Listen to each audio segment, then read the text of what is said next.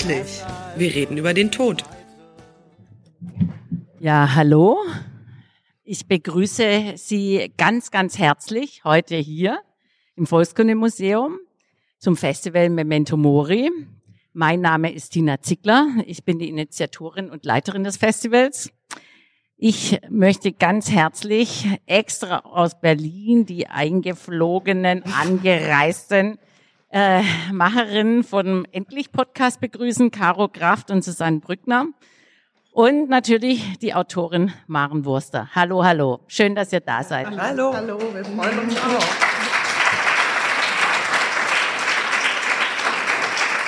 Mich freut es natürlich besonders, dass aus meiner alten Heimat Berlin sozusagen Verstärkung gekommen ist. Ich habe ja 22 Jahre in Berlin gelebt und sehr cool. Und ja, ich weiß nicht, ob ihr oder Sie den Podcast kennt, aber der ist großartig und Sie haben immer tolle Gäste.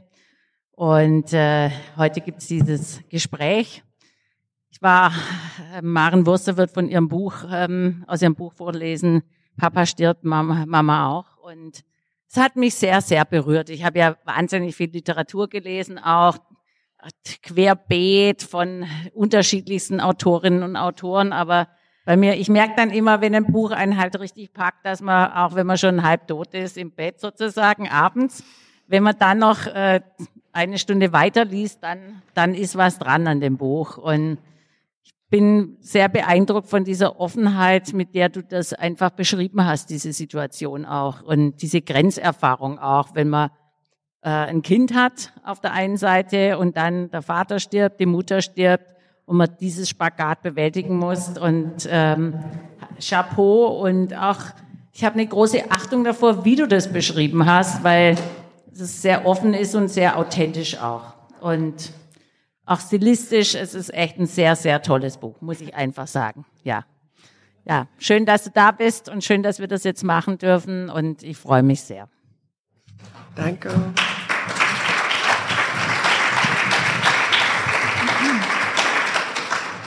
Ja, auch ein Hallo von uns an euch, liebe Sterbliche, wie wir in unserem Podcast gerne sagen. Wir freuen uns auch sehr, dass wir hier sind.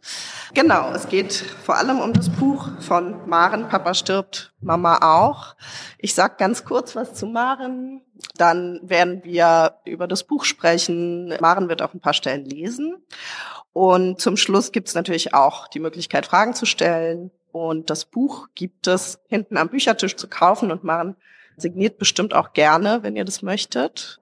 Und ich freue mich auf einen spannenden Podcast, den ihr im Übrigen auch in 2 Wochen dann noch nachhören könnt. Also ihr könnt unseren Podcast überall da, wo es Podcasts gibt, hören, bei Spotify, bei Apple und überall sonst auch. Und den könnt ihr dann auch nochmal nachhören. Okay, Maren hat in Köln Filmwissenschaften und Philosophie studiert und am Deutschen Literaturinstitut in Leipzig literarisches Schreiben. 2017 ist ihr Debütroman erschienen, der hieß Das Fell. Und jetzt vor kurzem eben ihr Buch Papa stirbt, Mama auch. Und Maren, ich würde dich ganz gerne direkt zu Anfang fragen, willst du vielleicht mal in deinen eigenen Worten erzählen, worum es da eigentlich geht? Ja, also es ist quasi eigentlich eine Suchbewegung. Also ich habe quasi im Prozess des Sterbens meines Vaters angefangen zu schreiben. Ich wusste gar nicht, worauf das hinausläuft. Und es ist eigentlich ein Buch, das diesen Prozess sozusagen begleitet und so ein bisschen Schreiben als Verstehen und irgendwie auch Schreiben als Verstehen, wer ich bin. Also ich habe dann angefangen, eben auch in meine Kindheit oder in meine Familiengeschichte einzutauchen und habe das alles so ein bisschen mosaikartig angeordnet um dieses Loslassen der Eltern oder um diesen Moment des Verlassenwerdens auch herum sozusagen. Ja, du schreibst das auch sehr schön, entlang des Verlassenwerdens. Ja, und in deinem Buch geht es nicht nur um Verlassenwerden, sondern auch um Erinnern. Und wie da hinten habe ich die Fotos gesehen, in deinem Buch schreibst du auch über die Rolle von Fotos für die Erinnerung. Und damit würden wir gerne einsteigen mit einer Lesestelle, wenn du Lust hast. Gerne. Menschen fotografieren. Eine meiner ersten Erinnerungen ist ein Gecko, ein kleiner, dunkel gefleckter Gecko, der an der weiß getünchten Decke hängt, über mir. im Haus in Denia, in unserem Haus. Nur einmal zuckt sein Kopf ruckartig von der einen zur anderen Seite und ich erschrecke. Du bist es, Papa, der mir sagt, das sei ein Gecko. Meine Sprache ist eine Vatersprache, denn du bist es, der mir die Wörter sagt. Gecko, Olivenhain, Buenos Dias. Die weit gespreizten Zehen des Tiers faszinieren und ängstigen mich zugleich. Du bist es, Papa, der mir auch sagt, dass ich beim Zähneputzen das Wasser nicht schlucken darf. Wir stehen am Waschbecken in unserem Haus in Denia, ich auf einem Schemel und du zeigst mir, wie ich ausspucken soll. Wasser rinnt zum Abfluss. Ich mache es dir nach, nur ein kleiner, zäher Fleck. Du bist es, an dessen Hand ich über den Sand gehe, die gekräuselten Wellen kitzeln meine Füße. An deiner Hand mache ich überhaupt die ersten Schritte, schief und stolz. Mama steht hinter der hohen, dunklen Bar in der Küche und bejubelt mich. An deiner Hand gleiche ich das Wanken aus. Werde später so oft dein Wanken ausgleichen. Einmal gehen wir vom Bärensee nach Hause, ein Grillfest am 1. Mai. Ich bin 8 oder 9 Jahre alt und ich bin Teil einer Kette von Menschen, die sich an den Händen halten und den breiten, asphaltierten Weg durch den Wald zum Parkplatz hochgehen. Du stolperst als Letzter an meiner Hand, die andere hält jemand anderes, ich weiß nicht mehr wer, aber ich möchte nicht, dass dein unsicherer Schritt auffällt. Ich stemme mich gegen dich oder ziehe dich heran, um dein Torkeln nicht zu übertragen, es zu verbergen. Damit ich auf der Fahrt nach Spanien nicht in der prallen Sonne sitze, befestigt Mama mit Reißzwecken ein blaues Tuch mit weißen Punkten im Gummi der Autotür. Das Licht fällt nur in einzelnen, schmalen Streifen auf mich. In ihnen bewegt sich Staub. Mama und ich pflücken Orangen, große Orangen und tragen sie auf unseren Armen. Eine fällt mir runter und platzt auf. Saft und Fruchtfleisch fließen auf den fein gekörnten Weg. Mama wirft die aufgebrochene Orange in die Plantage zurück. Im Gesamtbild meiner Erinnerungen ist es heiß in Denia und ich bin nackt, manchmal in einem Trägerkleid. Es gibt einen kleinen Garten, Stufen vor dem Haus. Mama streicht eine Wand weiß. Sie trägt lediglich ein Bikini. Das Sonnenlicht wird von der weißen Wand reflektiert. Ist es ein Foto? Ein Foto, das ich erinnere und das mir vielmehr suggeriert, mich an Mama erinnern zu können, im Bikini die Außenwand des Hauses weiß streichend. Die Erfindung der Fotografie stellt bisherige Gewissheiten in Frage. Walter Benjamin beschreibt, wie die Fotografie sich aus einem Hier und Jetzt, er nennt es Traditionszusammenhang, löst. Für mich, für meinen Erinnerungszusammenhang passiert etwas Vergleichbares. Es gab ein Hier und Jetzt, in dem Mama die Wand des Hauses weiß gestrichen hat, an einem heißen Tag um die Mittagszeit in wolkenloser Hitze, und in dem du, Papa, Teil warst, in dem du wahrscheinlich auf den Auslöser der Kamera drücktest. Doch meine Position bleibt unklar, auch wenn es meine Erinnerungen und meine Gefühle sind. Sie oszilliert zwischen dem Kind, das das Foto seiner Mutter im Bikini kennt, und meiner möglichen Anwesenheit, meinem Hier und Jetzt, das ich nur zu erinnern meine, irritierend identisch mit dem Foto, auch wenn ich es seit Jahrzehnten nicht mehr gesehen habe. Die tatsächliche Referenz entweicht mir. Look, it's me with my mother, sagt Rachel im Film Blade Runner zu Deckard. Das Foto zeigt ein Mädchen, umarmt von einer Frau im Sonnenlicht. Sie sitzen beide auf den Stufen einer Veranda. Rachel führt es an, um zu beweisen, dass sie keine Replikantin ist. Obwohl ich nicht hinter das Bild komme, zu einem sinnlich bewegten Moment Mama im Bikini vor der weißen Wand, auf den ich mich mit Sicherheit beziehen kann, fühle ich Traurigkeit. Wenn ich meine schöne Mama, schlank und braun gebrannt, die Bikinihose lediglich an der Taille mit 2 Bändern zusammengeschnürt vor der Wand und in meiner Vorstellung sehe, wie sie sich gerade mit dem Roller zum Farbeimer herabbeugt. Ich erinnere mich an das erste Foto in meinem Leben, das ich mache, in einem Hotelzimmer auf den Kanarischen Inseln. Nachdem ihr das Haus in Denia verkauft habt, machen wir eine Zeit lang Cluburlaube auf den diversen Inseln. Und auf einer dieser Inseln, Fuerteventura oder Gran Canaria, in einem Hotelzimmer, darf ich eure Kamera nehmen. Ihr setzt euch auf die Couch, neben den ausladenden Blumenstrauß, so üppig und darin auch so sperrig wie derjenige, den Mama später bei ihrer Ankunft im Pflegeheim bekommen wird, den weder sie noch ich in die Hand nehmen werden, der unbeachtet an der Hand der Pflegeheimleiterin herunterhängt. Du legst den Arm um Mama und ich mache das Foto von euch, indem ich durch ein kleines, rechteckiges Fenster schaue und einen Knopf drücke. Mama trägt ein rot-weiß gestreiftes Kleid, ihre Arme sind frei und braun gebrannt, sie hat dunkle Locken bis zu den Ohren. Du, Papa, bist hell angezogen, trägst ein weißes Hemd, bist groß. Mama erwidert deine Berührung, indem sie dich auch umarmt. Zwischen euch bleibt ein schmaler Raum frei. Ich erinnere mich daran, wie ich das Foto mache, das verwackelt ist. Euer Lachen sieht man trotzdem. Es wird in einem der Umzugskartons sein, die sich auf meinem Schrank stapeln, in einem der 5 Kartons, die die letzten Dokumente enthalten, die es noch von euch gibt. Die Griechen, schreibt Roland Barth, bewegen sich rückwärts in das Reich der Toten hinein. Vor sich haben sie ihre Vergangenheit.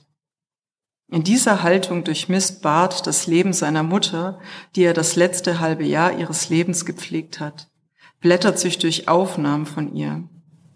Anders als für Benjamin ist für Barth die Fotografie mehr als jede andere abbildende Kunst an ein Hier und Jetzt gebunden. Sie beweist, dass etwas so war, dass die Sache da gewesen ist. Und hier kommt die Trauer über seine tote Mutter. Zugleich beweist sie, dass es nicht mehr so ist. Schon im Moment der Aufnahme schwingt der Verlust der Abgebildeten mit, zeigt sich ihr Sterben. Barth geht noch einen Schritt weiter, denn auch der Betrachter eines Fotos, seine Gefühle, sein Wissen, seine Zeugenschaft werden vergehen. Er findet eine Aufnahme seiner Eltern und wird sich des endgültigen Verlusts bewusst. Beim Betrachten des einzigen Fotos, schreibt er, auf dem mein Vater und meine Mutter gemeinsam zu sehen sind, die beiden, von denen ich weiß, dass sie sich liebten, denke ich, die Liebe als etwas Kostbares, das wird für immer verschwinden. Denn wenn ich nicht mehr da bin, wird niemand mehr sie bezeugen können. Nichts wird bleiben als die gleichgültige Natur. Mein Foto von euch, meinen Eltern, die ihr euch auch liebt, auf fatale Weise es manchmal getan habt, bezeugt bereits euer Gehen, das ich nun in einer Eindeutigkeit erlebe, die aber schon immer da war. Jede Fotografie ist eine Art Memento Mori, schreibt auch Susan Sontag. Wenn ich es so betrachte, ist alles festhalten, ist auch mein Schreiben über das Foto, mein Schreiben über euch von dem Vergehen geprägt, das ich letztlich erleben werde. Ist euer Sterben vorhanden in jedem einzelnen Bild, mein Text eine Archäologie des Verlusts. Sontag beschreibt den brutalen Akt, Menschen zu fotografieren, und ich denke das Schreiben mit. Ich verwandle euch in Objekte, zeige euch, wie ihr euch niemals sehen würdet, erfahre etwas über euch, was ihr nicht erfahren werdet. Ich beschreibe Szenen, die ihr nicht autorisiert habt, auch wenn ich dich gefragt habe, ob ich über dich schreiben darf, auch wenn du, deine Großzügigkeit und Gelassenheit berühren mich, dazu ja, freilich gesagt hast, und auf meinen Hinweis, dass ich auch über unschöne Momente schreiben würde, über deine Alkoholsucht, nur wiederholt hast, ist in Ordnung. Ja, mich berührt das auch. Ich finde auch, du schreibst hier über die Szenen in dem Buch, was wahnsinnig persönliche Szenen sind für dich, aber auch für deine Eltern. Und das sind echt schmerzliche Szenen, also auch für den Leser, finde ich. Mir sind die sehr, sehr nachgegangen, diese Szenen. Und ich habe 3 in Erinnerung, die mir tatsächlich besonders so im Gedächtnis geblieben sind. Das eine ist diese Szene, wo du beschreibst, wo du, ich glaube, zum ersten Mal mit deinem Kind in den Urlaub kommst zu deinen Eltern, wo ihr immer wart. Also du beschreibst, dass du sozusagen jeden Sommer auch einmal mit deinen Eltern in Urlaub fährst, dazu kommst, wenn sie in Urlaub sind. Und dass es dann immer Spaghetti Bolognese gibt. Und dieses Mal kommst du dahin und es gibt diese Spaghetti Bolognese nicht mehr, weil deine Eltern schon nicht mehr kochen, sondern essen gehen. Ja. Und dass das sozusagen so ein erster Schritt entlang dieses Verlassenswerdens eigentlich war. Dann gibt's eine zweite Szene, wo du deine Mutter ins Pflegeheim bringst. Und das war wirklich, ich fand das krass zu lesen.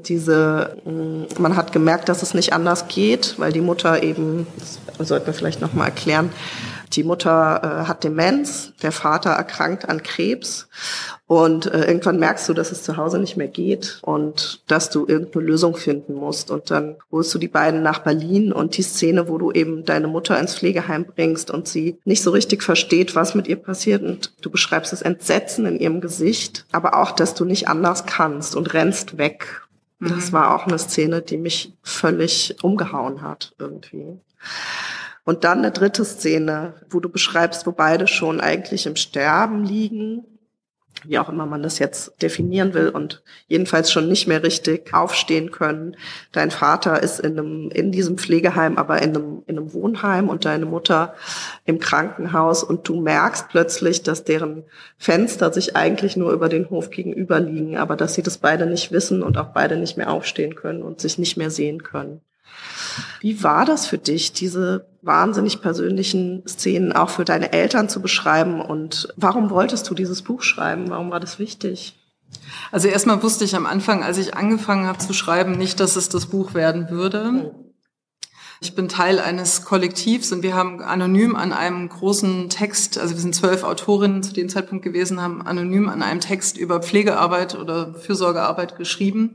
Und da habe ich eigentlich sozusagen meine ersten Fingerübungen gemacht über Passagen meiner Eltern, die eben eigentlich in einem ganz geschützten und intimen Rahmen entstanden sind. Und ich habe irgendwie gemerkt, dass das für mich das Schreiben wie so ein, vielleicht eigentlich mein Trost war sozusagen oder meine eigene Fürsorgearbeit, die ich in der Zeit gemacht habe. Also ich habe einfach, also was geschehen ist, ist eigentlich fast zeitgleich aufgeschrieben worden. Das Buch ist also quasi, wie man so will, ist eigentlich so eine Art Live-Bericht. Und das war am Anfang total unkoordiniert und ich habe geschrieben und bin wirklich teilweise auch nachts aufgestanden, habe einfach weitergeschrieben und total durcheinander geschrieben.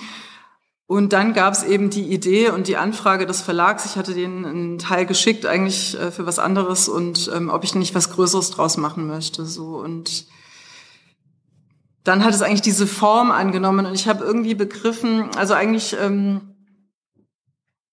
dass ich alle Momente rausnehmen kann, eben anhand dieses Verlassenswerdens oder dieses Bolognese, diese Momente, wo man merkt, jetzt hat man schon wieder, also es ist einfach so ein Loslassen, das ja nicht nur am Schluss ein Loslassen ist, sondern es ist ein Loslassen, das man letzten Endes aufs ganze Leben legen kann, weil man eigentlich seine Eltern immer wieder loslässt oder die einen auch loslassen. Und dann gibt's natürlich diese herausragenden Momente. Und dann erst bekam das Buch größere Form und ich habe es tatsächlich nur schreiben können unter dem Gedanken, ich veröffentliche das nicht. Also das habe ich mir eigentlich jeden Tag gesagt, als ich dort saß und geschrieben habe, gedacht, ich mache das nicht oder ich kann mir das Recht bis zum letzten Tag, wo ich das Manuskript abgeben muss, das Recht nehme ich mir einfach raus, sozusagen auch am Schluss zu sagen, vielleicht veröffentliche ich es nicht. Und ich bin aber froh, es gemacht zu haben tatsächlich, weil ich bin froh, dass die Geschichte da ist, ein bisschen so wie mit eurer Geschichte oder mit euren Geschichten, dass ich gemerkt habe, indem ich die Geschichte erzähle, werden mir auch viele Geschichten geschenkt und es gibt eben ein großes Bedürfnis der Menschen, Geschichten zu erzählen oder dass Menschen mir ihre Geschichten schenken, anfangen eben aufgrund dieses Buches selber zu sprechen, sagen wir mal so irgendwie. Ja, weil Sterben und Trauer sind ja individuelle Prozesse, also vor allem Trauer, weiß ich nicht, über das Sterben kannst du mir mehr sagen. Wir haben auch vorhin schon ganz kurz drüber geredet und haben gesagt, dass es eben auch aus politischen Gründen wahnsinnig wichtig ist, seine eigene Geschichte zu erzählen, weil es halt einfach keine übergeordnete Rede oder Wahrheit darüber gibt, was Trauer jetzt genau ist und dass es wichtig ist, die einzelnen Geschichten zu hören. Deswegen habe ich dein Buch auch wahnsinnig gerne gelesen, weil ich über das Sterben fast nichts wusste. Mir sind zweimal Tode passiert oder mehrmals, aber zwei krasse, bei denen ich vor vollendete Tatsachen gestellt wurde. So, und das ist natürlich heftig, aber bei dir ist es, ich meine, du musstest das Sterben einleiten, teilweise. Also von deinem, oder die Erzählerin in deinem Buch, wir haben vorhin gefragt, ob wir sagen können, dass du das bist oder ob wir von der Erzählerin sprechen wollen. Und wir sind übereingekommen, dass wir bei Autofiktion sind und Maren ansprechen dürfen als diejenige, die es geschrieben hat, um das mal kurz geklärt zu haben. Und das ist die nächste Lesestelle, auf die ich eigentlich hinleiten wollte, ist nämlich, da geht es darum, dass dein Vater sehr krank ist und du zu ihm ins Krankenhaus kommst und ihm eine sehr wichtige Frage stellen musst. Ich gehe durchs Treppenhaus in den ersten Stock des Krankenhauses. Die Glastüren lassen sich schwer öffnen. Ich passiere einen Aufzug. Die Tür zu den Besuchertoiletten steht offen und kaltes Schwarzlicht scheint heraus. Ich komme an den Operationssälen vorbei. Krankenbetten stehen davor. Die mit bunten Ziffern nummerierten Schilder auf den Matratzen irritieren mich jedes Mal. In den Containern am Ende des Seitenflügels sammelt sich Müll. Aus einer schwarzen Tüte tropft eine durchsichtige Flüssigkeit auf den Boden. Eine Lache hat sich gebildet. Ich betrete die Schleuse zur Intensivstation. Noch bevor ich mir die Hände desinfiziere, klingle ich, denn ich möchte dringend zu dir. Ich warte, bis die Schwester das Zimmer verlassen hat. Du liegst ruhig da. Ich trete an dein Bett und berühre dich am Arm. Papa, hier ist Maren. Hörst du mich? Du gibst einen unklaren Laut von dir, Lippen kaum geöffnet. Marile, könnte das heißen, mit geschwächter Zunge. Mein Herz schlägt heftig, ich spüre, dass ich aufgeregt bin. Die Augäpfel unter deinen Lidern bewegen sich, du versuchst, die Lider zu heben, es gelingt dir nicht. Papa, hör gut zu. Ich weiß, dass ich dich fragen muss. Deswegen bin ich bekommen. Deswegen habe ich gebetet zu Gott und zu Auguste, deiner Mutter, für einen klaren Moment mit dir. Du nickst schwach. Ich beuge mich nahe zu dir. Was brauchst du von mir? Was willst du? Dein verkrusteter Mund öffnet sich, deine Lippen sind aufgesprungen, trockene Hautfetzen haben sich zu dunklen, klebrigen Krümeln geformt, deine Zunge ist knallrot. Sterben, sagst du leise, das aber klar. Und in mir löst sich etwas, das fast einem Jubeln gleichkommt, denn ich bin erleichtert über diesen Satz, den ich schon gefühlt habe. Hier oder woanders, frage ich. Ja, sagst du. Hier, frage ich. Du sinkst schon wieder in den Schlaf. Ich möchte, dass alles abgestellt wird, sage ich zu dem Arzt. Wenn wir das Adrenalin jetzt abstellen, sagt der Arzt und deutet auf eine große Spritze, die an der Wand befestigt ist, kann sein Kreislauf nicht aufrechterhalten werden. 0,5 zeigt die digitale Anzeige auf der Spritze. Eine Maschine injiziert das Adrenalin gleichmäßig in deine Vene. Der Arzt berührt dich am Oberarm, lässt seine Hand dort ruhen, ein Finger streichelt deine Haut. Es ist der schöne Arzt, der junge Arzt. Sobald ich da bin, kommt er an dein Bett. Ich mag ihn, er mag mich auch. Einmal zieht er seine Maske zur Seite, als ich weine, um mir zu antworten, und wie ich mir schon dachte, hat er schöne, volle Lippen. Immer macht er Vorschläge, was er noch tun könnte, um dir zu helfen. Zum Beispiel die Antibiotika eskalieren, so nennt er es, und was er dann auch macht, maximale Stufe, soweit ich das verstehe. Oder das Wasser an deiner Flanke absaugen, damit du leichter atmen kannst. Dazu bedarf es eines kleinen Eingriffs, dem ich zustimme. Er weist mich dabei auf mögliche Komplikationen hin, die mir angesichts der Gesamtsituation lächerlich erscheinen und die mir zeigen, dass der Arzt nicht sieht, was ich glaube zu sehen, was du mir eben gesagt hast. Er sieht nicht, dass du sterben willst und die Maschinerie dich daran hindert. Dass ein alter Mann mit Krebs im Endstadium überhaupt nicht auf einer Intensivstation sein sollte, wo sogar die jungen Menschen rufen und schreien, vor allem, wenn es abends dämmert. Hallo oder Hilfe. Du hast gewartet, bis ich aus dem Urlaub zurück war. Ich packe gerade aus, ein Wäscheberg liegt vor der Waschmaschine, als dein Anruf aus dem Pflegeheim kommt. Du weinst am Telefon. Zum zweiten Mal in meinem Leben höre ich dich weinen. Beim ersten Mal war ich noch ein Kind und du saßt im Sessel und hast geweint, weil du glaubtest, dein Herz sei krank. Ich war damals sehr erschrocken, wie du an deine Brust fasstest und weintest. Richtig geschüttelt hattest dich. Du kamst ins Krankenhaus, in die Kur. Und nun hast du wieder Schmerzen auf der Brust, kommst wieder ins Krankenhaus. In der Nacht werde ich nochmal angerufen. Vielleicht ist es der schöne Arzt, der sagt, Ihr Mann ist soweit stabil. Sie meinen meinen Vater. Du hast gewartet, bis ich wieder aus dem Urlaub zurück bin und wolltest dann sterben, das denke ich, damit ich mich um Mama kümmern kann, damit du sie loslassen kannst. Und jetzt betrachte ich die Spritze an deiner Wand. Nur wenn ich lange genug hinsehe, erkenne ich, wie der Kolben sich vorschiebt und die Flüssigkeit sich verringert. Ich weiß nicht, ob ich nun vollziehen soll, was ohne die Intensivmedizin längst geschehen wäre. Ich weiß auch nicht, ob ich es kann. In den letzten 2 Jahren hatte ich immer die Vorstellung, an deinem Bett zu sitzen und deine Hand zu halten, wenn du stirbst. Die Jahre davor wartete ich auf den Anruf von einem Rettungssanitäter, dass du gestürzt, einen Zusammenbruch, einen Herzinfarkt hattest, gestorben bist ohne mich. Nie kam mir der Gedanke, dein Sterben einleiten zu müssen. Paradoxerweise ein Sterben einleiten zu müssen, das nur unterbrochen worden ist durch die Maschinen und Medikamente und Injektionen.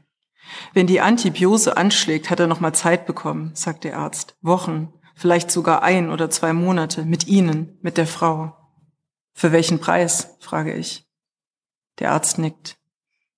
Wird dir wieder klar werden, frage ich, denn dein trüber Geist ist das Schlimmste für mich. Der Arzt bewegt den Kopf von oben nach unten und von links nach rechts. Vielen Dank. Ja, in dem Kapitel wird es angesprochen, eben die kurative Medizin, die quasi entgegen der Palliativmedizin oder ihr gegenübersteht. Willst du dazu noch mal ein bisschen was sagen, wie du das erlebt hast, quasi dieses Weiterleben lassen durch die kurative Medizin, wenn eigentlich klar ist, jemand liegt schon im Sterben? Ja. Also zunächst genau, der Aufenthalt meines Vaters auf der Intensivstation war also traumatisch für meinen Vater und auch für mich. Also er war wirklich im Wahn. Also wenn ich ihn besucht habe, das beschreibt das Buch ja auch, versucht er eben sich die Kanülen rauszuziehen oder er versucht aufzustehen, er versucht diesen Raum zu verlassen und wird eben fixiert oder sediert und wollte einfach wirklich nicht mehr. Also das hat er ja ganz klar sozusagen gesagt und ich habe extrem mit dieser Situation sozusagen gehadert. Aber ich muss eben natürlich jetzt auch sagen, im Nachhinein, wenn er nicht auf die Intensivstation gekommen wäre, hätten wir nicht 7 Monate noch gehabt. Es sind nämlich tatsächlich noch 7 Monate, die danach kommen. Und dann denke ich irgendwie, deswegen, das Leben geht verschlungene Wege und vielleicht sollte es sozusagen so sein. Und was eben vielleicht dann auch die Chance dieser eigentlich eher grausamen Situation für ihn war, ist, dass er eben diesen Wunsch klar äußern konnte und ihn vorbereiten konnte. Also im Gegensatz zu meiner Mutter, bei der ich ja Entscheidungen treffen musste über ihren Willen hinweg sozusagen oder über den Kopf hinweg, hat mein Vater eben klar diesen Wunsch geäußert und dann im Pflegeheim eben einen sehr guten Palliativmediziner auch gefunden, der mit diesem Wunsch sozusagen mitgegangen ist und gesagt hat, okay, wir können alles jetzt weglassen und wir lassen jetzt das Leben seinen Weg gehen sozusagen. Also er hat mit allen Therapien aufgehört, er hat mit Thrombosespritzen aufgehört, er hat selbst den Katheter irgendwie nicht mehr gewechselt. Und was dann eben passiert ist, und das ist total interessant, in dem Moment, und ich wusste, das kommt auch dazu, er hatte ja eine große Angst zu ersticken, er hatte das bei seinem eigenen Vater erlebt, er hat auch auf der Intensivstation eben diesen Erstickungsmoment erlebt, der eben auch sehr traumatisch ist, weil er eben sozusagen beatmet wird und er das eher, für ihn sich das so angefühlt hat, als würde ihn das noch weiter in dieses Ersticken reintreiben. Und es konnte ihm eben einfach versichert werden, dass eben mit Medikamenten sozusagen das nicht mehr passieren wird. Also dass er weitestgehend schmerzfrei sterben wird und dass er nicht ersticken muss, dass das nicht nötig ist, dass man eben vielleicht in den Dämmerzustand kommt, aber dass ihm diese Angst genommen werden konnte. Und was ich dann eben erlebt habe, ist, in dem Moment, wo die Angst weg ist und es ein Setting gibt, das wieder ein gutes Setting ist, kam bei ihm der Lebenswille wieder. Also so eigentlich, dann hat er irgendwann doch wieder angefangen mit den Therapien und hat plötzlich ganz viele Sachen wieder gemacht, die er eigentlich nicht mehr machen wollte, weil er sich da rein entspannen konnte. Und das war natürlich dann für uns oder für ihn und für mich auch schöne Monate eigentlich dann auch, die kamen. Insofern kann ich das auch nicht verurteilen, nur was da passiert ist. So, ja. Hat sich deine Einstellung dazu geändert? Also hattest du vorher, bevor du das Buch geschrieben hast und bevor du die Sachen erlebt hast, die du darin beschreibst, hattest du dann eine andere Einstellung zu Sterbehilfe im weitesten Sinne, ist das ja? Oder zu? Ich glaube, ich hatte mich so bewusst nicht damit irgendwie beschäftigt. Also ich wusste auch gar nicht, wie das eigentlich sozusagen ist. Also was ich wirklich, das habt ihr ja auch schon mal in einem Podcast mit dem Palliativmediziner besprochen. Also was ich wirklich wichtig finde festzuhalten ist, dass es sehr, sehr viele gute Wege gibt, Menschen eben dieses Gehen zu ermöglichen. Und es gibt ja auch mal diesen Ausdruck des liebevollen Unterlassens, sozusagen. Also Menschen zu begleiten, diesen Weg zu gehen, angstfrei und schmerzfrei. Ja, so. Und das kann man nicht oft genug betonen, auch in jetzigen Zeiten, so wie wichtig das ist und das zu ermöglichen. Ja, oft haben die Leute ja auch vor allem Angst vom Leid, ne? Vor dem Leid. Und vor den Schmerzen und gar nicht so sehr vom Sterben. Ja, genau. Ja. Das greift jetzt vielleicht so ein bisschen unserer Dramaturgie vorweg, aber was ich auch interessant fand an deinem Buch, ist, dass du eben, wie der Titel auch schon sagst, du beschreibst das Sterben, aber du beschreibst den Tod nicht. Ja. War das eine bewusste Entscheidung und warum hast du das so entschieden? Genau, es war eine bewusste Entscheidung. Also dadurch, dass ich das ja sozusagen zeitgleich geschrieben hatte, hatte ich das Gefühl, ich schreibe auf diesen Moment hin und das hat sich nicht gut angefühlt. Und irgendwann habe ich für mich beschlossen, das ist ein intimer Moment, der wie auch immer er sozusagen ablaufen wird, nicht Teil des Buches sein wird. Und das war eine unglaublich befreiende Entscheidung. Ja. Also das hat mir dann ermöglicht, alles weiter zu schreiben und zu sagen, das wird irgendwie nicht gezeigt werden sozusagen. Ja, und das Buch war auch dann, also paradoxerweise war das Buch dann fertig und dann erst ist mein Vater gegangen tatsächlich. Also ja. Naja, und interessanterweise, sagen wir mal so, paradoxerweise, ja. Also, ja. Na, und das Interessante ist ja auch, dass eben dieser Prozess des Sterbens, also es sind ja zwei unterschiedliche Dinge, ne, das Sterben und der Tod, und oft geht's halt um den Tod. Aber das Sterben, ich finde, das sieht man eben in deinem Buch auch so schön, dass Sterben eben ein viel größerer und im Zweifelsfall auch ein viel längerer Prozess ist, als wir uns das so vorstellen manchmal, ne? Also man denkt eben, jemand liegt im Sterben und das heißt, er wird jetzt in den nächsten paar Tagen sterben. Aber das Sterben eben wirklich ein Abschiedsprozess ist, der ganz unterschiedlich lang sein kann, so, und der auch ganz unterschiedliche Formen annehmen kann und Dinge beinhalten kann. Das haben wir oft gar nicht so richtig auf dem Schirm. Und deine Mutter lebt ja tatsächlich auch noch. Genau, ne? Ja, das Genau, also das Sterben bei ihr ist eben, dass ich dann im Laufe des Prozesses irgendwann verstanden habe, dass eben die Demenz eigentlich auch ein fortwährender Sterbensprozess ist, dahingehend, dass eben Teile der Persönlichkeit immer mehr verblassen. Oder die Bestatterin, die wir hatten, hat ja irgendwann auch mal gesagt, sie ist einfach schon auf dem Weg. Und das war für mich ein ganz heilsamer Satz. Also so zu verstehen, dass ich eben bestimmte Aspekte meiner Mutter nicht mehr habe. Die sind schon irgendwie auf einer anderen Seite drüben und eben auch da. Das ist ja ein jahrelanger Prozess, also den man durchaus auch unter dem Aspekt des Sterbens halt auch und des Verlassenwerdens betrachten kann als Tochter in dem Fall. Ja. Jetzt hast du die Bestatterin schon angesprochen. Ja. In deinem Buch kommt sie ganz kurz vor. Ich fand aber so schön, was du uns auf dem Weg hierher über sie erzählt hast, und wollte dich deswegen einfach mal kurz bitten, ob du vielleicht noch mal ganz kurz sagen kannst, warum du findest, dass du die beste Bestatterin der Welt hattest. Genau, also die Bestatterin war Angela Furnes, deren Namen ich auch gerne nenne. Und die hat mich wirklich an die Hand genommen. Also zum einen war es ein großes Geschenk, dass sie meinen Vater noch kennengelernt hat. Also sie kam eben und die beiden hatten eben ein gemeinsames Gespräch. Wie war das? Das war interessant. Also es ist schon eine Herausforderung, aber er hat ja am Schluss eine unglaublich große Gelassenheit gehabt, so, und hat auch sein Leben geordnet tatsächlich. Er hat auch die wichtigsten Leute angerufen und Sachen aufgeschrieben, und das gehörte eben auch dazu. Es war auch ein Wunsch von ihm. Wobei er eben, glaube ich, mehr im Sinn hatte, zunächst eben auch hier die organisatorischen Sachen zu klären, sozusagen. Ganz pragmatisch. Und sie fragte dann, wer erwartet Sie denn? Was glauben Sie? Wer freut sich, wenn Sie kommen? Und es war wirklich so, ich saß dann auch so daneben, und dann hatte er aber auch den Namen seiner Mutter gleich genannt. Und das war wirklich ein schönes Gespräch. Und ich hatte auch das Gefühl, dass es ihm geholfen hat, so das Gefühl zu haben, dass eben über diesen Moment hinaus, wo er dann das Leben zumindest losgelassen hat, da jemand sein wird, der sich gut darum kümmert. Und dann ist es tatsächlich so, dass sie mich wirklich an die Hand genommen hat. Also mein Vater war ja der erste Tote, den ich überhaupt in meinem Leben gesehen habe. Also ich hatte eben halt, haben wir auch drüber gesprochen, in meinem Leben, ich bin als Kind immer ferngehalten worden von irgendwie Tod und Trauer. Und sie hat eben ermöglicht, dass wir eine 3-tägige Totenwache machen, wo das Pflegeheim dann tatsächlich auch mitgegangen ist, und was Erklär mal ganz kurz für Leute, die das nicht wissen, was. Genau, es ist eine Aufbahrung. Also quasi nach dem Tod wird derjenige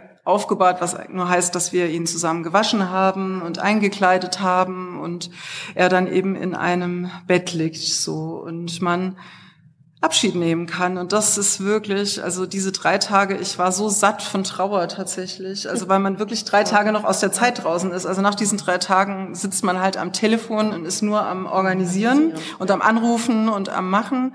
Aber diese 3 Tage gehören einem irgendwie. Das ist wie so eine zeitlose Zeit. Und die habe ich auch tatsächlich so empfunden. Ich habe auch kein Bewusstsein so richtig für die Zeit gehabt. Die Pflegekräfte haben mir dann so ein Bett zu ihm ins Zimmer reingeschoben. Ich habe da auch wirklich geschlafen. Ich habe auch extrem gut geschlafen. So. Also, und mein Sohn war eben auch da. Und auch da war es so, dass eben Angela gesagt hat, so, nimm ihn mit, gib ihm die Chance, das zu erleben, gib ihm eine Aufgabe. Das hat er auch gemacht. Also er hat ihn halt mit Blumen dekoriert und Bilder mitgebracht und so. Und er hat es wirklich extrem natürlich mit der Zeit gesehen. Also er hatte sein Skateboard dabei, und ich erinnere mich, dass er dann halt mit der Zeit dann um dieses Bett immer rumgeskatet ist und so. Und meine Mutter war tatsächlich auch dabei, was ich mich nicht alleine getraut hätte. Aber auch da hatte sie eben gesagt, jeder hat ein Recht, das zu erleben auf seine Art. So. Ja. Und sie hat es auch auf ihre Art erlebt. Also sie hat unglaublich klare Momente dort gehabt. Sie war eigentlich wie meine alte Mutter, wie ich sie von früher kannte, ein paar Momente dort und ist dann wieder versunken. Aber dass sie diesen Moment hatte und auch trauern durfte, da bin ich total dankbar. Ja. Und also genau, total wichtig, dass man das auch weiß. Und man hat eben auch, ich glaube, das ist von Bundesland zu Bundesland und ich weiß nicht, von Land zu Land wahrscheinlich unterschiedlich, aber man hat ja eben ein Recht auf Aufbahrung sozusagen. Und ich glaube, man muss auch keine Scheu davor haben, dass da irgendwie seltsame Dinge geschehen. Also der Körper ist einfach kalt und wird hart mit der Zeit. So. Aber man erlebt eben auch, dass das Gehen es gibt zwar diesen letzten Atemzug, denke ich, aber das Gehen ist ein fortwährender Prozess, der länger dauert. So, Ja, und wir haben auch schon, als wir auf dem Weg hierher waren, ein bisschen darüber gesprochen, eben was für eine Schlüsselstelle da auch wiederum Bestatter und Bestatterinnen haben, die einen eben an der Hand nehmen, ne? Weil sowas macht man natürlich nicht von selbst oder weiß auch gar nicht, was alles möglich ist. Und auch, dass BestatterInnen irgendwie möglich machen, was eben da sein will oder da sein muss. Ne? Du hast ja auch gesagt, ihr habt 3 Tage Zeit gehabt. Das ist ja eigentlich auch ein bisschen außerhalb der Regularien. Ne? So. Also in Berlin sind es, glaube ich, 36 Stunden, wo man jemanden noch aufbauen kann. Aber es gibt immer Möglichkeiten, wenn man jemanden Guten an der Hand hat, der einen dadurch begleitet. Und das ist echt, auch da finde ich so wichtig, diese Geschichten zu erzählen, wie gut es sein kann. Das ist total. Und wir haben halt alle in dieser modernen Gesellschaft, in der wir leben, so eine Scheu irgendwie vor dem toten Körper, sich dem wieder zu nähern und was daraus entstehen kann. Ja, aber das ist wirklich schön. Also und ich muss auch sagen, es war zum Beispiel auch wirklich toll für die Leute im Pflegeheim. Also meine Eltern haben ja jetzt wirklich, also mein Vater hat ja einige Jahre dann letztlich dann dort gelebt und ich habe wirklich gemerkt, also es sind sehr viele gekommen in der Zeit und wollten auch alleine bei ihm sein. Also ich bin dann irgendwie rausgegangen und es ist natürlich für viele Menschen eine Möglichkeit, Abschied zu nehmen. Ja. So, also auch einen ganz persönlichen Abschied jenseits der rituellen Beerdigung oder sowas nochmal. Genau, und es ist man kann halt wirklich auch diesen fließenden Übergang, also der Körper ist ja am Anfang noch ganz warm und man sieht es auch, also irgendwie ist Leben noch da und es dauert einfach, bis es so wirklich da rausgeht. So. Jetzt haben wir den Tod ein bisschen vorgezogen. Ja, das stimmt. Wir gehen nochmal zurück zum Sterben. Genau, und die Rolle der guten Beraterin, die ist ja auch beim Sterben gegeben. Ne? Und in der 3. und letzten Lesestelle, die wir ausgesucht haben, oder die wir gemeinsam ausgesucht haben, geht es um eine Frau vom Hospiz. Ja, genau. 2 Jahre, nachdem ich erst Mama, dann dich ins Pflegeheim geholt habe, nachdem ihr euch eingelebt und eine gute, gemeinsame Zeit miteinander gehabt habt, länger und schöner, als ich es erwartet hatte, kommst du ein 2. Mal im Heim an. 10 Tage warst du auf der Intensiv- und dann Palliativstation im Krankenhaus. Jetzt, da du zurückkommst, ist die Situation eine andere. Mama ist weiterhin im Haupthaus, während du wieder in die Wohngemeinschaft gebracht wirst. Dein Zimmer richten die Pflegekräfte so her, dass du würdest bleiben können, die Wochen, vielleicht Monate, die der schöne Arzt genannt hatte. Dein Bett, aus dem du nicht mehr aufstehen wirst, ist ans Fenster gerückt, so dass du über den Hinterhof zum Haupthaus sehen kannst. Den Fernseher holt Daniela aus Mamas alten Zimmer und schiebt ihn ans Bettende. Auf der Fensterbank liegt dein Telefon bereit. Daniela schraubt einen Haken in das Brett und wickelt das Ladekabel herum, damit es nicht abfällt, wenn du nach dem Gerät greifst. Ich bin viel bei dir, wenig bei Mama. Ich möchte die absehbare Zeit, die du noch hast, die ich noch habe, mit dir genießen und denke, dann immer noch Zeit mit Mama verbringen zu können. Ich entscheide mich, wie ich es schon als Kind gemacht habe, für dich. Immer liegst du mit den 2 Kissen unterm Kopf, leicht erhöht, zugedeckt, das Fenster gekippt. Das Sauerstoffgerät dröhnt und kluckert. Jedes Mal, wenn ich dich besuche, küsse ich dich auf deine Stirn und lege die Hand auf deinen Haaransatz. Und obwohl du manchmal heftig schwitzt und dich dabei vor Schmerzen krümmst, die erst mit einer Morphiumspritze gedämpft werden, nur noch liegst, für alles andere zu schwach bist, obwohl das alles so ist, riechst du immer noch so gut nach meinem Papa. Deine Haare werden mit dem Shampoo gewaschen, das du schon immer hattest, ich erkenne es, und darunter und vermischt, damit riechst du nach dir. Der torfige Geruch vom Alkohol ist weg, der Rauch auch. Alle Sucht ist von dir abgefallen, du und dein Geruch kommen klar zum Vorschein, eine fruchtige Tulpe. Schön seid ihr. Papa, sage ich war am Sonntag bei Mama, es geht ihr gut. Ja, sagst du? Du fragst fast nie nach ihr. Es kommt mir so vor, als hätten Mama und du, als hättet ihr euch schon verabschiedet. Als hättest du sie schon losgelassen, an dem Abend, als der Krankenwagen kam und du auf die Intensivstation kamst. Mama und ich sind an den großen Fenstern zum Garten gesessen, sage ich. Wir haben den rot leuchtenden Efeu betrachtet. Ja, sagst du. Und dann, ich bin müde, ich schlafe jetzt. Schlaf gut, sage ich und lege wieder meine Hand auf deinen Haarensatz. Ich bin deinem Gesicht sehr nah. Es gibt ein Foto, auf dem ich als kleines Kind auf dem Schoß deiner Mutter sitze. Sie ist bereits stark von ihrer Krebserkrankung gezeichnet. Die sanften Augen ruhen in einem ansonsten ausgezehrten Gesicht. Ich erkenne, dass du ihr Sohn bist, auch wenn ich Auguste nur als Gefühl erinnere, ihr Gesicht ausschließlich von Bildern kenne. Du hast den gleichen warmen Blick, die gleiche schmale Gesichtsform.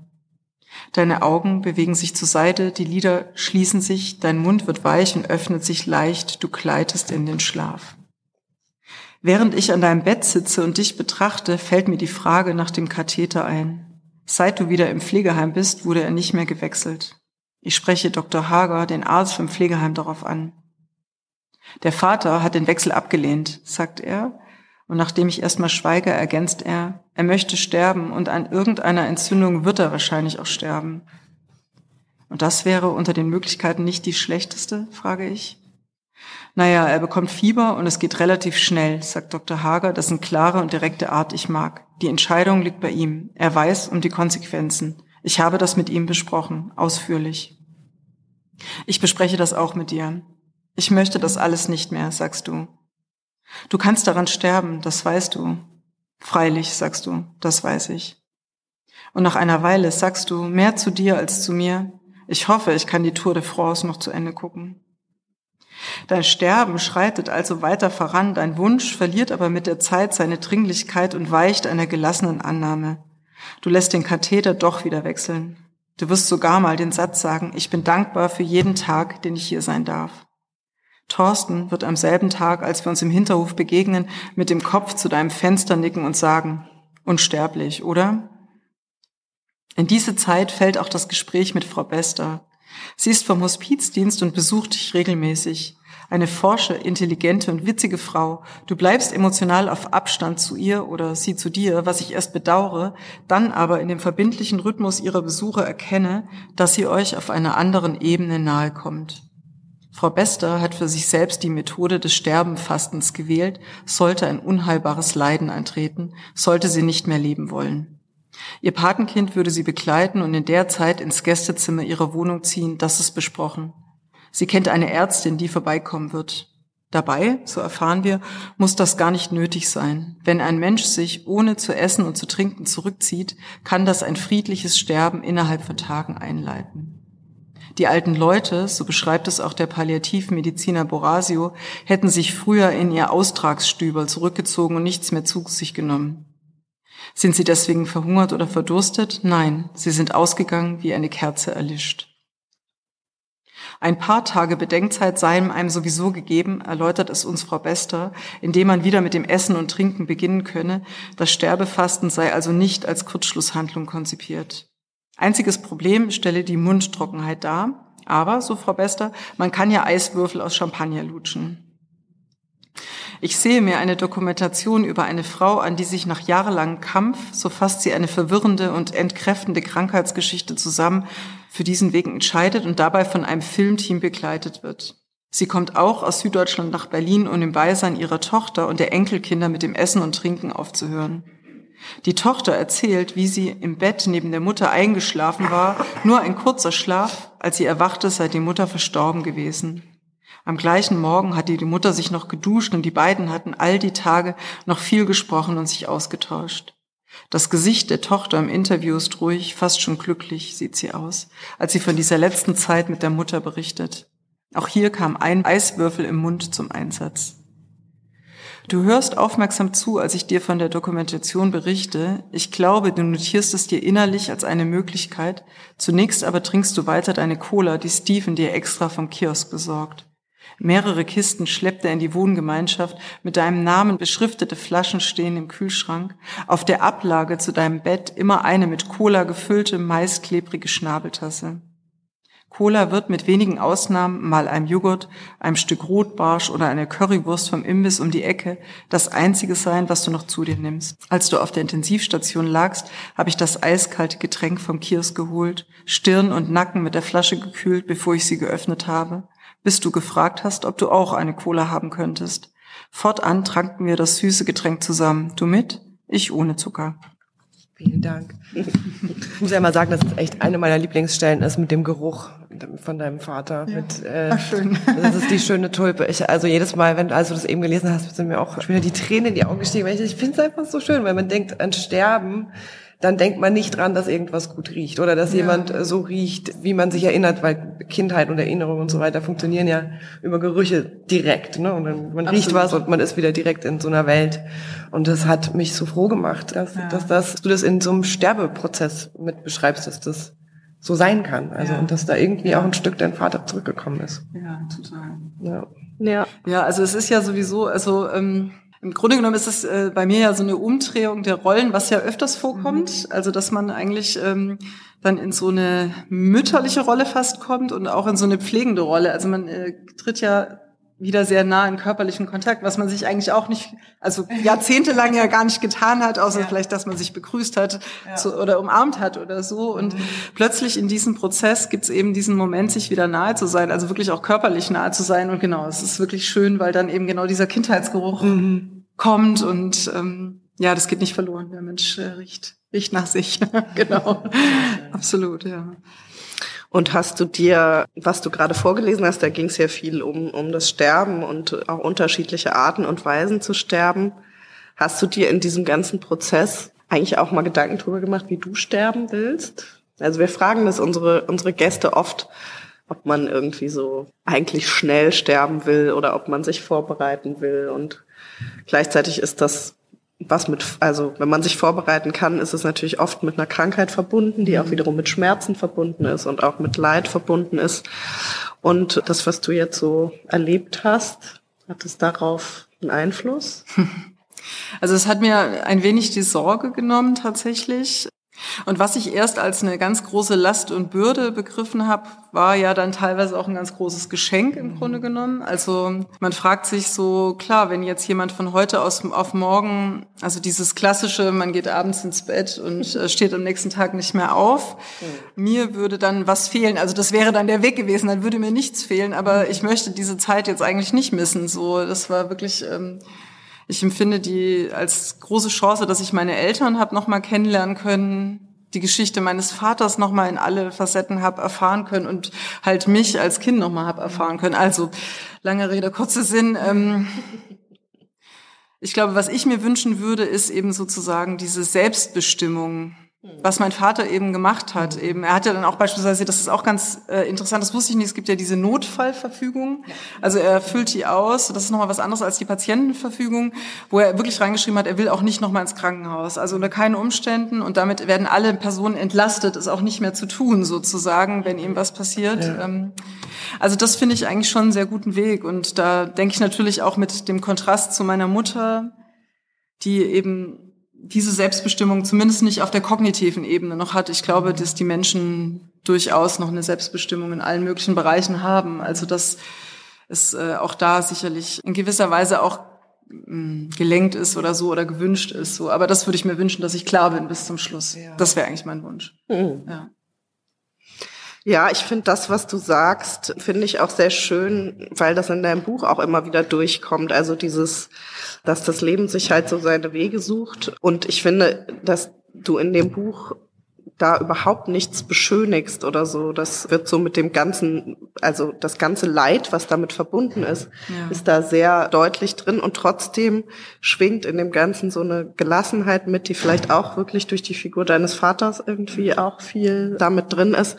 Und eben genau, dass man halt dann zum Schluss das Leben und auch das Sterben irgendwie, den Sterbeprozess so annimmt, wie es eben ist. Und dass da eben auch das Schöne, was daraus erwachsen kann, irgendwie seinen Platz haben darf. Ja. Das fand ich tatsächlich sehr, sehr eindrücklich und sehr schön. Ich würde jetzt ganz gern noch mal einen kleinen Schwenk machen zu Sterben in Zeiten von Corona. Das kommt in deinem Buch auch vor. Das alles, was du beschreibst, ist ja noch gar nicht so lange her. Und als deine Mutter dann im Pflegeheim ist und dein Vater im Krankenhaus, das findet zu Corona-Zeiten statt mit all den Regularien. Und ich finde, du beschreibst sehr eindringlich, wie gerade deine Mutter, die eben einfach nicht mehr genau versteht, was da passiert, wie krass und wie verwirrend das für sie war und auch wie viel Einsamkeit und auch wie viel Regression das irgendwie mit sich gebracht hat. Willst du davon noch mal ein bisschen erzählen? Ja, also fast wie so eine Kontrastfolie zum selbstbestimmten Weg meines Vaters ist es eben bei meiner Mutter so gewesen, dass sie positiv auf Covid getestet wurde und am Ende eigentlich bis auf 4 Personen, alle Personen positiv waren und über das Pflegeheim oder den Wohnbereich letzten Endes waren es 5-wöchige Quarantäne verhängt wurde. Und von der Situation ist es so, dass meine Mutter eben dann in ein Einzelzimmer gekommen ist und sie eben halt noch 3-mal am Tag quasi besucht wurde. Also die Pflegekräfte sind halt komplett vermummt mit Gesichtsvisier, Maske, Handschuhen und Haube da reingegangen und meine Mutter konnte das eben genau überhaupt nicht begreifen, sozusagen, was da ja passiert und war total verängstigt. Und das ist eine traumatisierende Erfahrung für alle gewesen, auch für die Pflegenden. Ja, die weinen viel in deinem Buch. Ja, das ist eine ganz, ganz schlimme Zeit sozusagen für alle. Und ich habe mir dann ja sozusagen, also muss ich echt sagen, das finde ich ziemlich großartig vom Pflegeheim, die Möglichkeit rausgenommen, sie besuchen zu können, sozusagen, weil sie dann eben tatsächlich auch in eine palliative Situation gekommen ist, sozusagen. Und bin da eben ganz nah nochmal an sie rangekommen und bin unglaublich dankbar dafür auch. Aber ich muss eben sagen, also dieses Michael Isford vom Deutschen Institut für angewandte Pflegeforschung hat eben die Quarantänemaßnahmen in Corona-Zeiten mal als Folter bezeichnet. Und das ist tatsächlich was ich echt noch unterschreiben kann. Also als dieser Wohnbereich halt wieder geöffnet wurde und man hat die Leute wieder in den Tagesräumen und so weiter gesehen, also die waren alle hochtraumatisiert, jetzt nicht nur die Demenzkranken. Also für die Demenzkranken ist es super krass, weil die ja quasi die Mimik, die Gestik, die Zuneigung, die brauchen die Berührung. Also das ist ja das, worüber die sich selber spüren und erleben können, sozusagen. Ja, das ist... Damit wir jetzt nicht so total deprimiert aufhören, würde ich sagen, wir stellen dir jetzt noch die Frage von Max Frisch, weil damit hören wir immer auf. Und dann übergeben wir, falls unser geschätztes Publikum Fragen hat, an euch für Maren. Genau. Und die Frage, die wir für dich ausgesucht haben, die Max Frisch dir heute stellt, ist vom Frage Nummer 20 vom Fragebogen zum Tod. Und sie geht folgendermaßen. Wenn der Atem aussetzt und der Arzt es bestätigt, sind Sie sicher, dass man in diesem Augenblick keine Träume mehr hat? Nein. Nein, du musst jetzt schon noch einen Satz mehr sagen. Nein, ich bin mir ganz sicher, dass man noch ein Bewusstsein und Träume hat. Und das ist also was ich vorhin schon sagte, ich kann das jetzt nicht zeitlich benennen, aber dass es ein Übergangsprozess ist, der nicht mit dem letzten Atemzug aufhört. Ja. Und also ich glaube da auch, dass es noch weitergeht. Auf einer anderen Ebene. Okay, ja. Darüber reden wir dann ein andermal. Ja. Oder möchtest du mich jetzt schon noch interessieren? Ja, wenn du noch willst, dann frag noch. Also ich stehe dir da nicht im Weg. Also hast du eine konkrete Frage? Also die Bestatterin hatte ja immer gesagt, es ist wichtig, dass wir hier eine gute Party machen, weil diese Party wird dann oben gespiegelt sozusagen. Also je besser wir hier feiern, umso besser feiern die oben sozusagen auch. Das fand ich irgendwie ein super Bild. So. War das eine evangelische Bestatterin? Also sie hat gesagt, und das kann ich mir wirklich vorstellen, dass es eben auch... Also wie bei einer Geburt im Grunde genommen wird das Kind erwartet und sie hat es ja auch als Himmelsgeburt sozusagen bezeichnet und das finde ich wirklich auch ein total schönes Wort, also dass es auch auf einer anderen Ebene Entitäten, Seelen gibt, die den Toten auch wieder empfangen werden sozusagen und sich auch freuen werden. Das kann ich mir gut vorstellen, ja. Okay. Schön. Dann würden wir jetzt an euch übergeben. Wenn ihr Fragen habt, ich weiß nicht, vielleicht würde ich einfach das Mikro... du hast ein Mikro. Super. Genau. Hat jemand von euch Fragen an Maren? Man kann sich alles trauen. Ja, erstmal vielen Dank. Ich muss auch zugeben, ich bin ein ganz großer Fan vom Endlich-Podcast. Dankeschön. Es ist total aufregend, euch jetzt heute hier zu sehen und nicht nur eure Stimmen zu hören, die mir schon so wohl vertraut sind. Genau, vielen Dank auch für die Lesung, das Gespräch. Das war sehr spannend. Und ich würde dich bitten, oder mich würde interessieren, ein bisschen mehr sozusagen du hast es vorher schon ein bisschen angesprochen, dieses Verhältnis, das du eben schreibst über dein Leben, aber eben auch über das Leben deiner Eltern und deine Mutter, die noch lebt und irgendwie so wie, ja, mich würde einfach interessieren, wie fühlt sich das an, jetzt auch hier zu sein, darüber zu reden, dieses Buch jetzt auch veröffentlicht zu haben und ja, und gleichzeitig noch in Kontakt zu sein mit deiner Mutter in der Form oder irgendwie auch was kriegt sie noch mit von diesem Prozess? Ist das etwas, was ihr teilen könnt? Ja, vielleicht wenn du noch dazu was sagst. Ja, also ich bin froh, dass es da ist, das Buch, und es würde auch, ich könnte es so nicht nochmal schreiben. Das ist wirklich so eine einmalige Geschichte eigentlich jetzt gewesen. Nee, ich kann es nur begrenzt mit meiner Mutter teilen. Also ich glaube, ich kann das nicht das Bewusstsein über dieses Buch und diesen ganzen Prozess ist nicht da. Also sie kennt das Buch und ich habe es ihr auch gezeigt und auch Teile daraus gelesen und da gibt's dann eine Verbindung. Aber ich glaube, so in diesem großen Rahmen, den wir jetzt vielleicht hier aufgespannt haben oder sowas, ist es jetzt nicht bewusst. Ja. Wahrscheinlich ist der Prozess eher für dich, ne, dass du sozusagen durch dieses Schreiben und das auch nochmal erzählen als Geschichte da ein anderes Verhältnis zu bekommen hast, das sich ja vielleicht auch in dem Verhältnis zu deiner Mutter dann nochmal widerspiegelt oder so. Das stimmt total. Also ich habe ja einfach dann das Schreiben genutzt, um in die Familiengeschichte einzutauchen, was bei meinem Vater leichter war, da er mir vieles noch erzählen konnte. Und bei meiner Mutter habe ich eben beschlossen, niemanden zu fragen, sondern mich nur auf das zu verlassen, was sie mir erzählt hat oder woran ich mich erinnere, was mir aus der Familie mal erzählt wurde.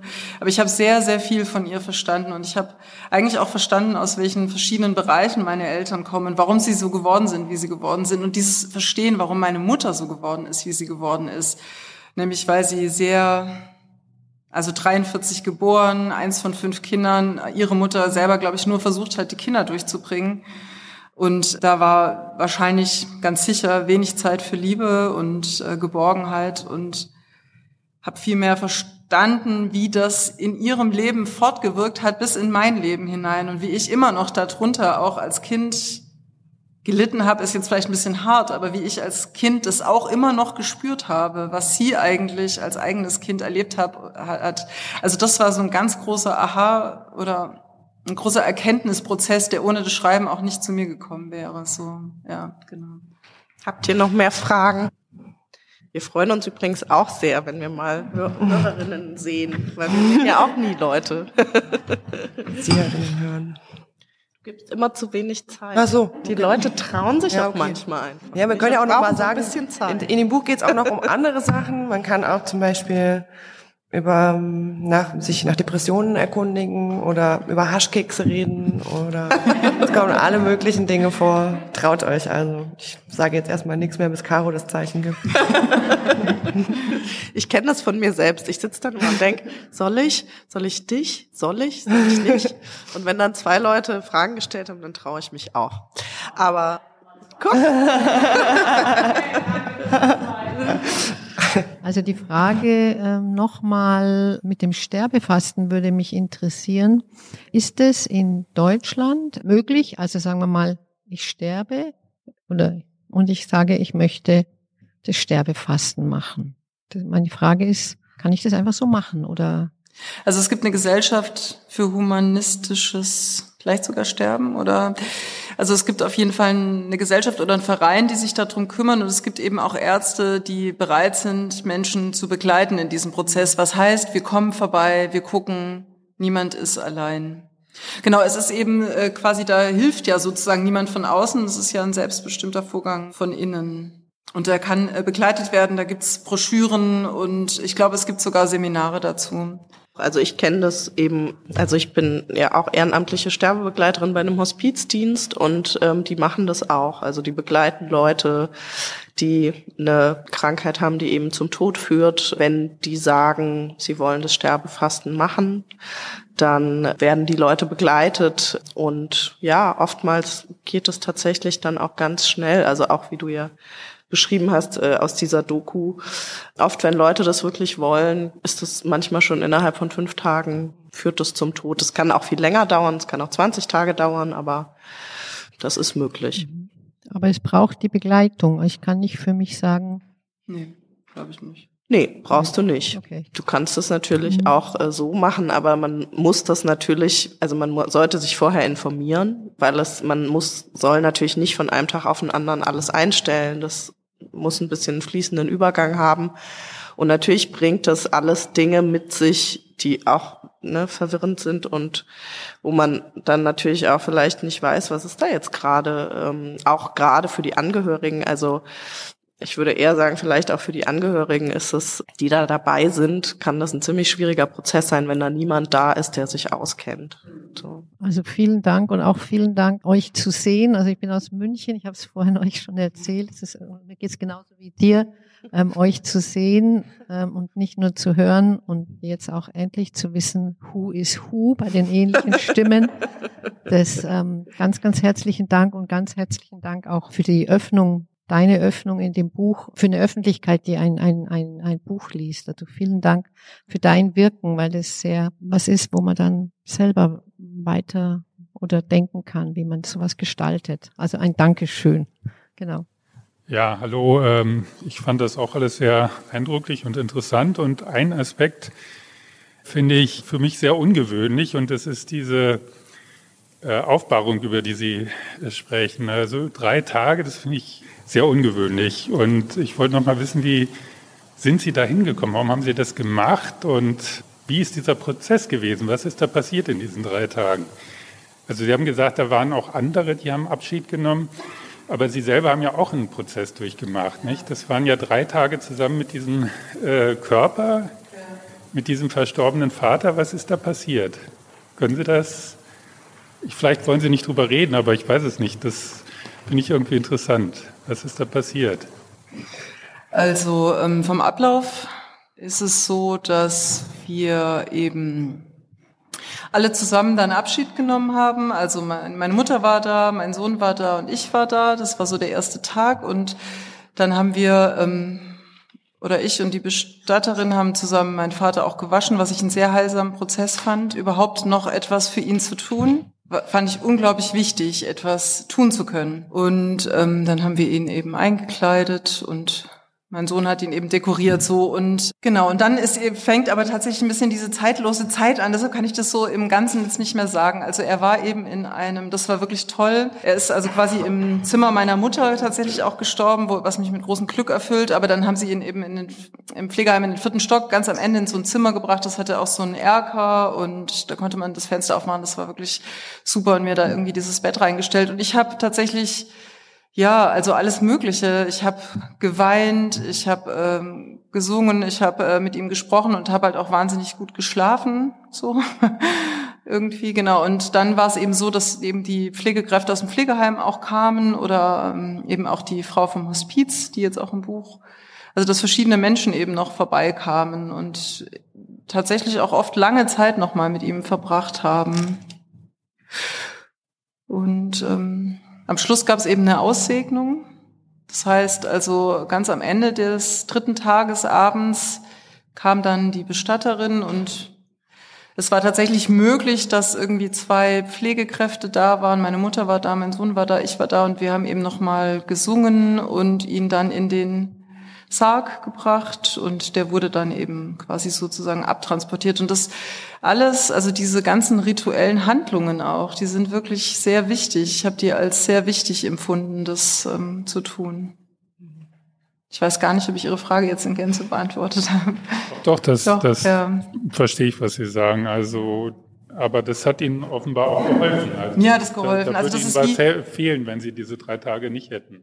Also ich hatte so das Gefühl, das waren so 3 Tage, an denen ich nur trauern konnte, sozusagen. Also in dem der Alltag und die Realität und auch die ganzen formalen Fragen außen vor waren.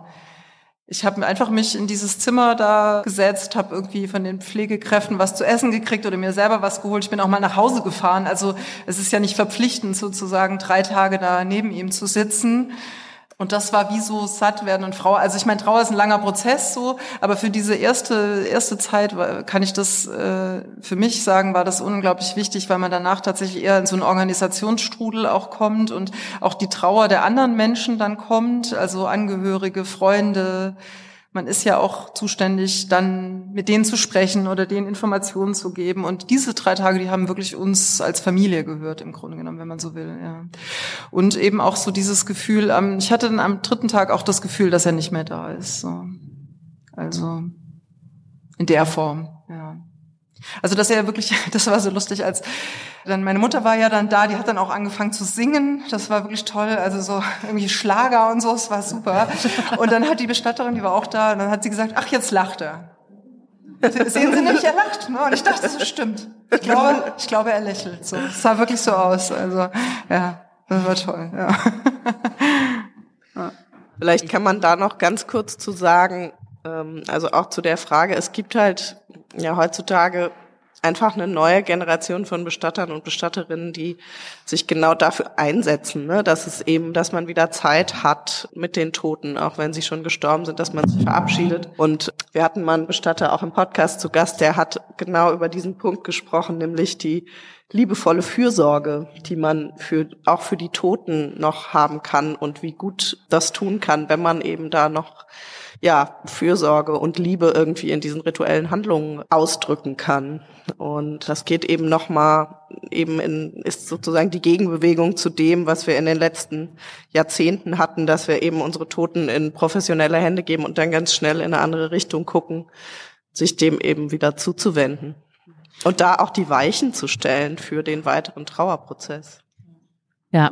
Zum Beispiel gerade das Waschen, also das fand ich zum Beispiel wirklich auch toll, also dass wenn man den toten Körper wäscht, ist er ja ganz warm am Rumpf, also das ist alles noch da sozusagen, das wusste ich nicht, also das ist ja so ein Wissen, was man nicht hat so, und da merkt man eben auch, dass das Leben noch nicht ganz ausgewichen ist, wie mit einer Blume, die man abschneidet, die ist ja auch nicht sofort welk, also so, und der Rumpf war so warm, also er hat noch pulsiert vom Leben, so, und das ist mir total eingefahren, also im positiven Sinne, als Verständnis dieses Prozesses, so, ja. Ich wollte auch gerne noch was dazu sagen, das ist vielen Leuten nicht bekannt, dass man das Aufbauen einfach möglich ist. Die Maschinerie sozusagen des Todes oder der Bestattung ist dermaßen automatisiert, dass alle denken, es muss immer ganz schnell gehen, aber man hat das Recht, die Verstorbenen zu Hause aufzubauen. Das gibt es, und es hat natürlich auch seine Gründe. Das war ja früher auch ganz normal, dass es einfach geschehen ist und jeder praktisch auch damit die Möglichkeit hatte, sich zu verabschieden. Und ich glaube, das ist auch ganz wichtig, jemand als toten Körper zu sehen, um das auch zu begreifen oder auch die Möglichkeit haben, den Menschen nochmal anzufassen. Deshalb ist es, glaube ich, sehr, sehr hilfreich, das zu tun und sich da vorher auch zu informieren, wer einem das bietet. Und auch diese Möglichkeit des Totenwaschens ist, denke ich, auch eine sehr, sehr liebevolle Geste, sich zu verabschieden. Nächste Woche kommt übrigens da auch nochmal Memento-Bestattung, die so einen Kurs bieten, auch aus Berlin, wo man das üben und machen kann. Aber jetzt gebe ich an den Herrn weiter. Er wollte, glaube ich, auch noch eine Frage stellen. Mich würde interessieren, wie alt Ihr Sohn zum Zeitpunkt des Todes Ihres Vaters war, beziehungsweise wie Ihr Sohn während der 3 Tage begleitet wurde, ob Sie die komplette Sorge für ihn in dieser Zeit hatten oder ob Ihr Sohn auch einen trauerfreien Raum hatte. Ja, also er sitzt da bei Ihnen in der Reihe, er ist 5 Jahre alt. Genau, und er war 5, genau so. Und genau, er war eben da dabei, aber eben auch jetzt nicht diese 3 Tage natürlich. Also er war dann bei seinem Papa. Aber ich habe auch jetzt, also tatsächlich haben wir neulich mal eine kleine Maus begraben, die bei uns gestorben ist. Und ich habe gemerkt, dass wir gute Möglichkeit haben, damit umzugehen. Also wir haben das beide zusammen gemacht und haben dann so ein kleines Kreuz gemacht. Und mein Sohn bringt immer Sachen auch dahin, quasi, und spricht mit meinem Vater oder spricht auch mit der Maus tatsächlich und so, und hat so ein sehr natürliches Verständnis. So empfinde ich das, ja. Jetzt an Betracht Ihres Sohnes kann ich nur sagen, ich habe die Erfahrung gemacht, mein Mann ist sehr früh gestorben und da war mein Sohn, also sein Papa ist gestorben, noch dabei. Ja. Kam in der Früh, weil er zu Hause verstorben ist, nach einer längeren Krankheit, wo er auch vorbereitet worden ist. Und er hat auch schon Tage vorher, wie ich gesagt habe, also komm ins Bett, und er hat was gezeichnet, hat er gesagt, ich zeichne die Seele vom Papa, die wird jetzt weggehen. Also ein Kind spürt Dinge, die die noch im Raum stehen. Und habe gesagt, wie stellst du dir die Seele vor? Sagt er, getüpfelt. Ja, aber an dem Tag, also in der Nacht ist mein Mann gestorben und auf einmal trappel, kommt der kleine Sohn, also er war 5 Jahre alt und ist hereingekommen. Und dann habe ich es ihm gleich erzählt, dass der Papa verstorben ist und dass ich ihm das ja erzählt habe und dass also der Körper kalt wird. Und er ist mit der Hand noch unter die Duchend gefahren, sagt sie, nein, aber unter der Duchend lebt er ja noch. Also das war, und er ist dann einfach gesessen beim Papa und hat noch seine Bilderbücher hergebracht. Und als dann, also wir haben nicht die Gelegenheit wahrgenommen oder das auch nicht so gewusst mit der Aufbahrung, aber wir hatten den ganzen Tag Zeit. Und es kam noch eben die Oma, die Mutter, die hat sich gewünscht, dass sie ihn waschen und anziehen kann. Und das habe ich ihr das Vorrecht natürlich gelassen, weil sie die Mama ist. Und wir waren einfach dabei und andere Verwandte aus der Familie auch. Und dann kamen die Leute von der Bestattung, die ihn abgeholt haben. Und mein Sohn hat dann einfach noch gesagt, ich gebe dem Papa noch was mit, dass er es fein hat. Und er hat das allerschönste Auto genommen und dem Papa noch reingegeben. Ja. Das war für ihn ganz schön, es war also kurz vor Weihnachten und es ist dann das Auto, es war so nicht der große schwarze Kastenwagen, sondern ein einzelner mit Glas und so eine Sternendecke und der Schnee ist gefallen. Also ich habe das irgendwie schön in Erinnerung. Er erinnert sich nicht mehr so. Das war ich sehr betroffen darüber. Und er hat nur gesagt, wieso hast du mich aufgeweckt in der Nacht, wie der Papa geschlafen hat, eingestorben ist. Und ich habe gesagt, ich habe dich nicht aufgeweckt. Ich war es nicht. Du bist einfach gekommen. Ja, vielen Dank. Ja, danke auch. So, das war jetzt toll, sehr berührend. Geht sogar mir als noch so. Ich danke euch herzlich und es war sehr schön. Ja, und, vielen Dank. Vielleicht noch ganz kurz, da drüben gibt's noch die Dia-Projektion Partout, Fotos von Lisa Rastl zum Thema Tod und Trauer in der Kunst. Könnt ihr euch gerne noch anschauen. Oder hinten werden auch noch Objekte aus dem Volkskundemuseum präsentiert, die sich zu dem Thema passen. Und ganz hinten gibt's die Präsentation von den Tränentüchern, 12 Tränentücher der Künstlerin Sabine Groschop. Und ich freue mich sehr, dass Sie da waren. Ich danke Ihnen. Ich hoffe, Sie kommen wieder. Wenn es Ihnen gefallen hat, machen Sie uns eine kleine Freude mit einer Spende. Wir haben hier eine Spendenbox. Es war sehr schwierig, das Festival zu finanzieren. Vielen Dank an die Berliner. Es war toll, dass ihr da wart. Danke euch. Und das Buch ist da hinten. Wir werden alle sterben. Und deshalb will ich dich heute. Ja, deshalb will ich dich heute. Ja, deshalb will ich dich heute noch sehen. Endlich. Vorbei.